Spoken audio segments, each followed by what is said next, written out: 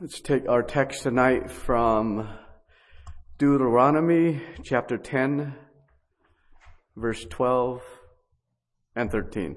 So Deuteronomy 10, 12, and 13. And now, Israel, what does the Lord thy God require of thee, but to fear the Lord thy God, to walk in all his ways, and to love him, and to serve the Lord thy God with all thy heart and with all thy soul, to keep the commandments of the Lord and his statutes, which I command thee this day for thy good. You know, in this account here, it's right after, a little bit before Moses gave another set of commandments for him to keep it safer in the ark now. So, and God was telling Moses to tell people, hey, it's time for you to go into the promised land and just take it. That's all you have to do. Just take it.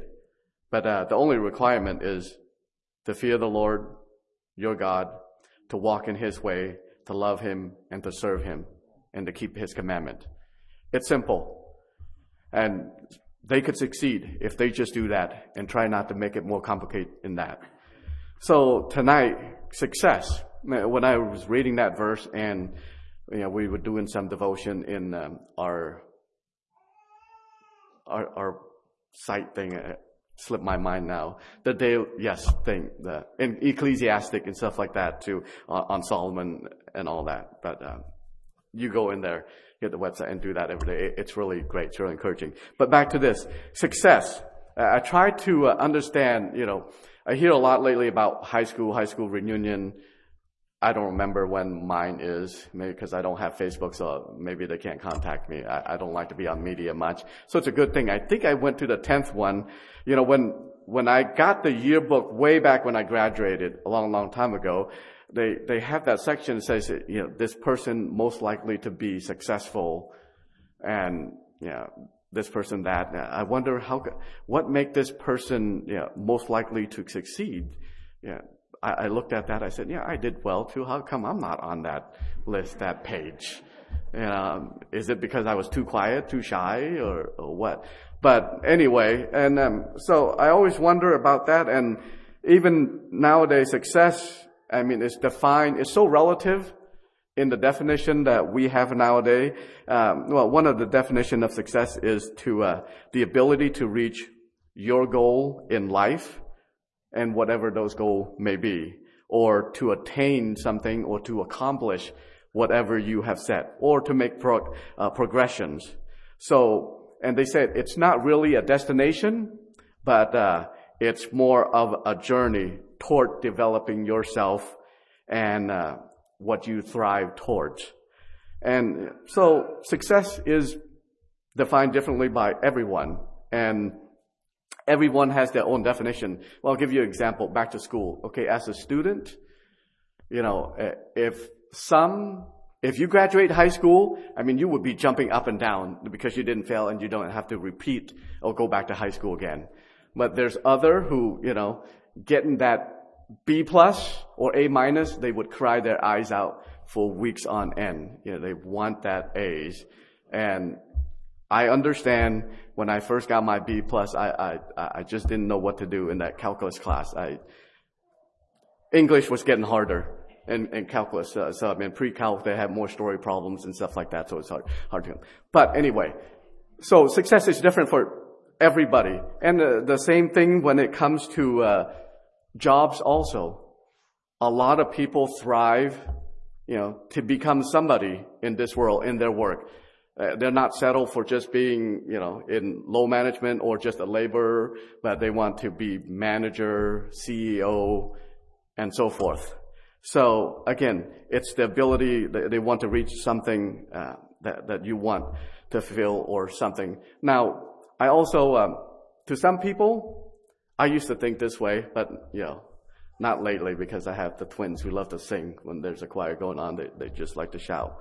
But I think a lot of time I used to think, well, maybe when I reach retirement age, that is success, right? I know some of you want to reach that level too.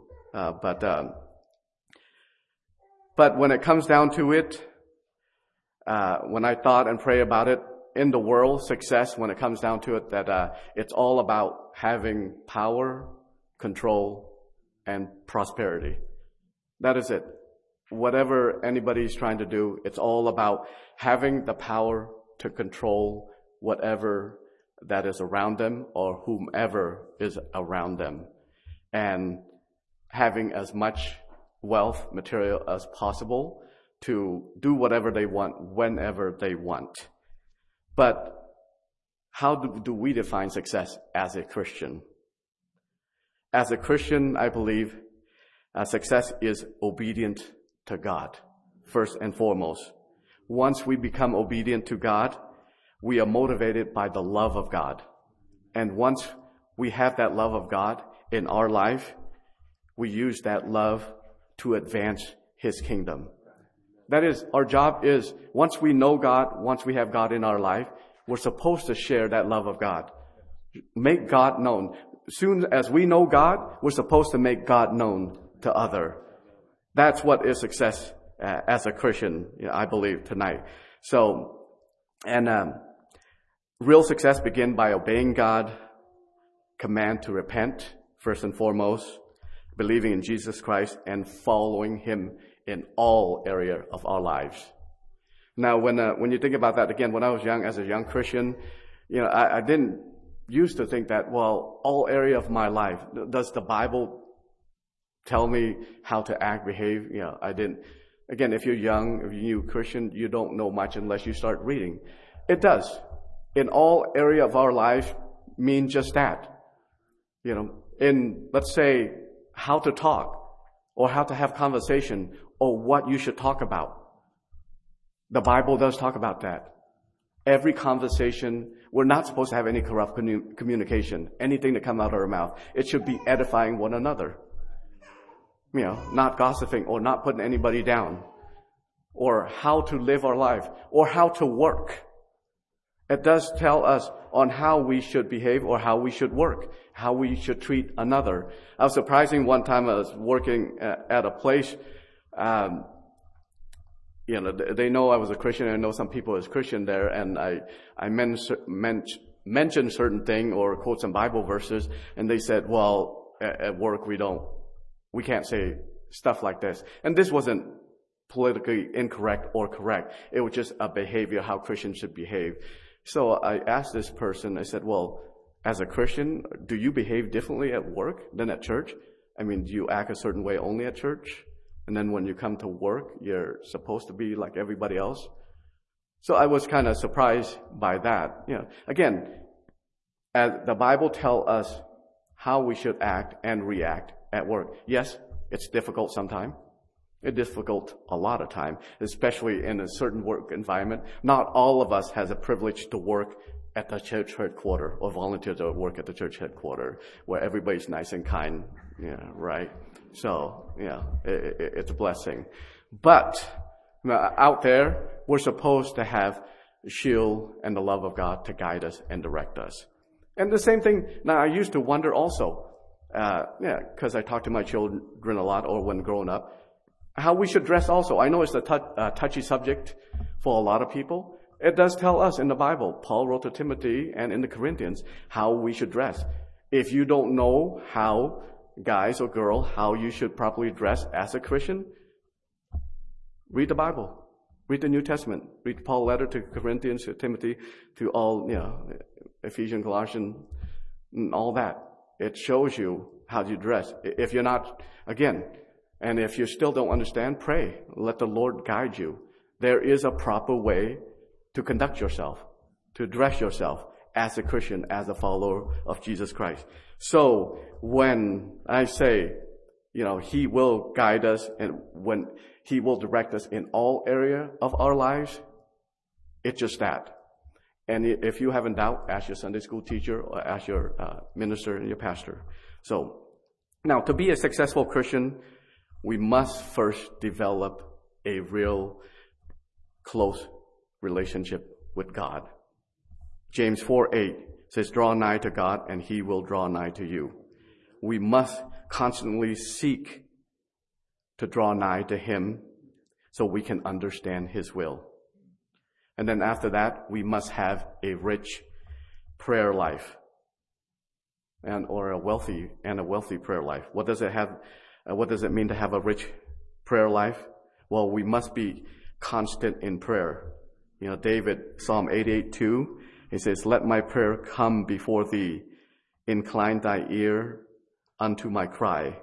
Colossians 4:2, continue in prayer and watch in the same with thanksgiving. Romans 12:12, rejoice in hope, patient in tribulation, continuing instant in prayer.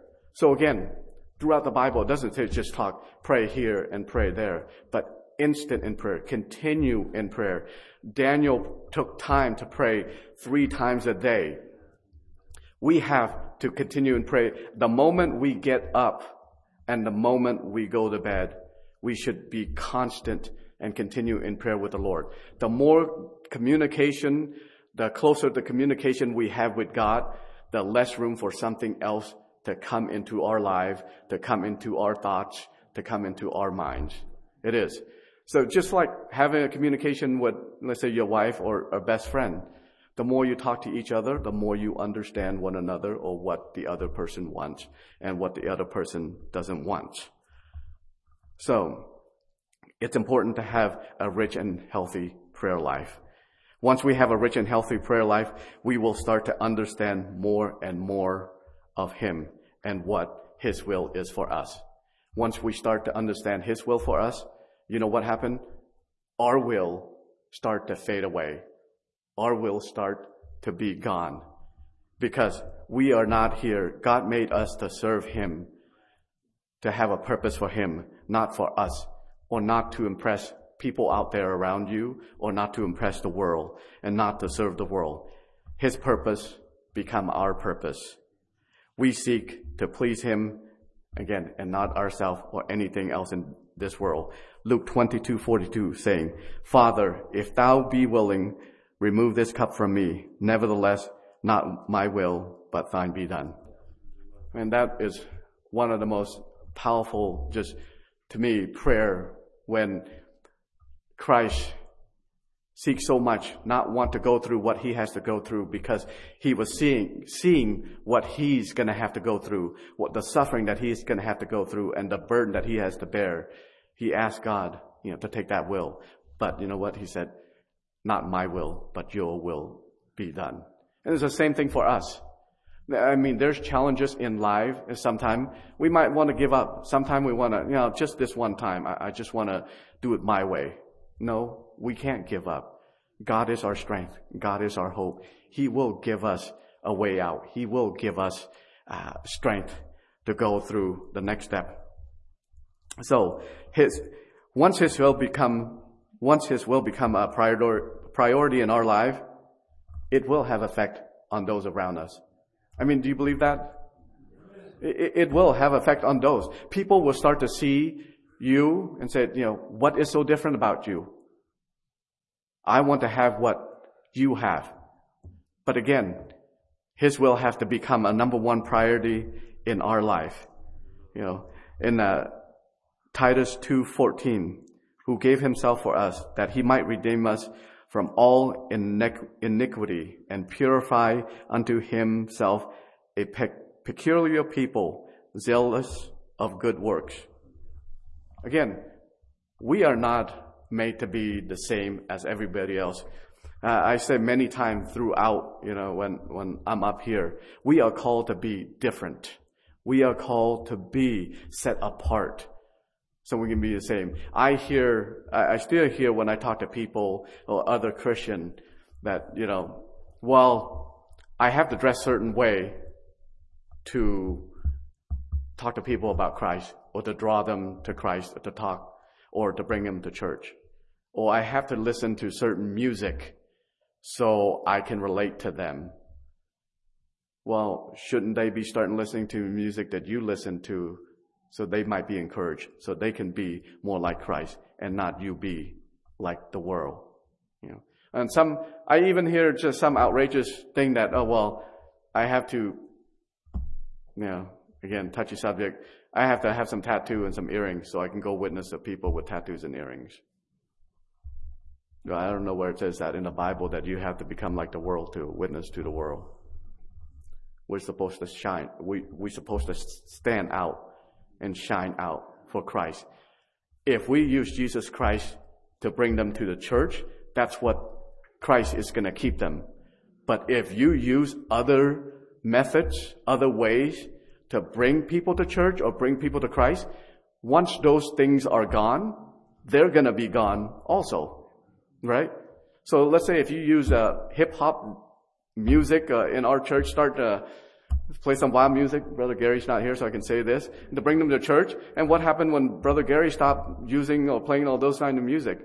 They're probably going to leave, right? Because you're using music to keep them here or whatever. Again, we need to use the love of God. We need to use Jesus Christ to bring people into the church or to bring people to know Christ, because that's what's going to keep them and that's what's going to keep us. So, in closing, Christian success is not about living your best life now or building up material possession to the world or in the world, or you can tell so that you can tell people that, well, look at what God's done for me. Look at what all I have. I'm just so blessed. No, I'm not saying there's anything wrong about being wealthy or being rich or what God has blessed you with. Many people mentioned in the Bible are wealthy. They were blessed with wealth. But that wasn't their primary focus. Their focus was to serve the Lord and to give Him glory.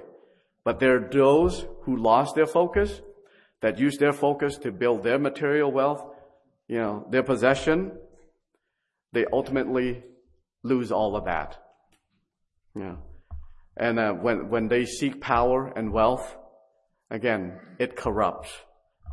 They ultimately lose all that, but it's about obedience to Him.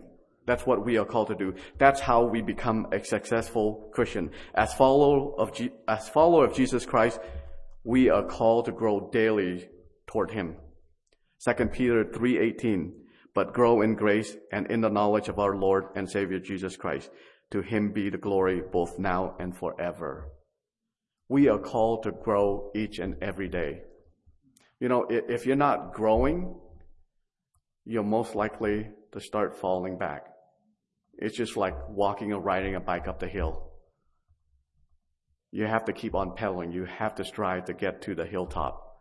Man, when you stop pedaling, you're going to start moving backward. So, again, as a Christian, we have to strive to go forward, to grow forward, to grow each and every day toward Jesus Christ, because He called us to do that. Now, Proverbs 16:3, commit thy work unto the Lord, and thy thought shall be established. Again, we're supposed to do that. We're supposed to commit all our work, all our being, everything we have, everything we do unto Him, so we can be established in Him. And here's what, again, Solomon, second closing. Solomon, we're talking about that in Sunday school there. Again, one of the wealthiest person, the wisest person that ever lived, wealthiest. He's done everything that you can imagine, and most of those are probably not good. Again, he wants to enjoy the world and what's in it and all that. But ultimately, at the end, he says in Ecclesiastes 12:13, let us hear the conclusion of the whole matter. Fear God and keep His commandments, for this is the whole duty of man. That's it. This is from the wisest person who ever lived and one of the wealthiest person who ever lived, who had everything, done everything, bought everything, enjoyed everything. He realized that, the whole duty of man is to fear God and keep His commandment. So tonight, do you have God in your life? Do you have the fear of God, the reverence of God in your life? Are you keeping His commandment? Are you following His commandment? That is our whole duty. If we want to be a successful Christian, walk a successful life, we have to keep His commandment. We have to have Him in our life, and we have to strive daily to grow closer and closer each Him, so we don't fall away like other and many have, and many will more fall away. So tonight, I encourage you, grow closer to the Lord. There's nothing better. We don't want to draw closer to anything else that could distract us from that. And tonight, if you're not saved, give your life to Jesus Christ. There's nothing better out there. And you can ask those who've gone before you, or those who lived a life before you. But if you want to try for yourself, remember that there's a lot of consequences to everything, to every action that we take, or every mistake we made also. Avoid those actions. Learn from other people's mistakes, because God can keep you from all that. That's why I always enjoy the testimony for those who said they were saved since they're young and stay in the Lord all those time. I mean, that is a lot of heartache and a lot of trouble that you don't have to carry with you throughout your life. And thank the Lord for that. And even again, tonight, if you're not saved now, give your life to Jesus Christ and follow Him. Our whole duty is, again, I'll say it again, to follow Jesus Christ, to keep His commandment, and give praise to Him all of our life. So, God bless you, and let's come and pray. The song of invitation is 267.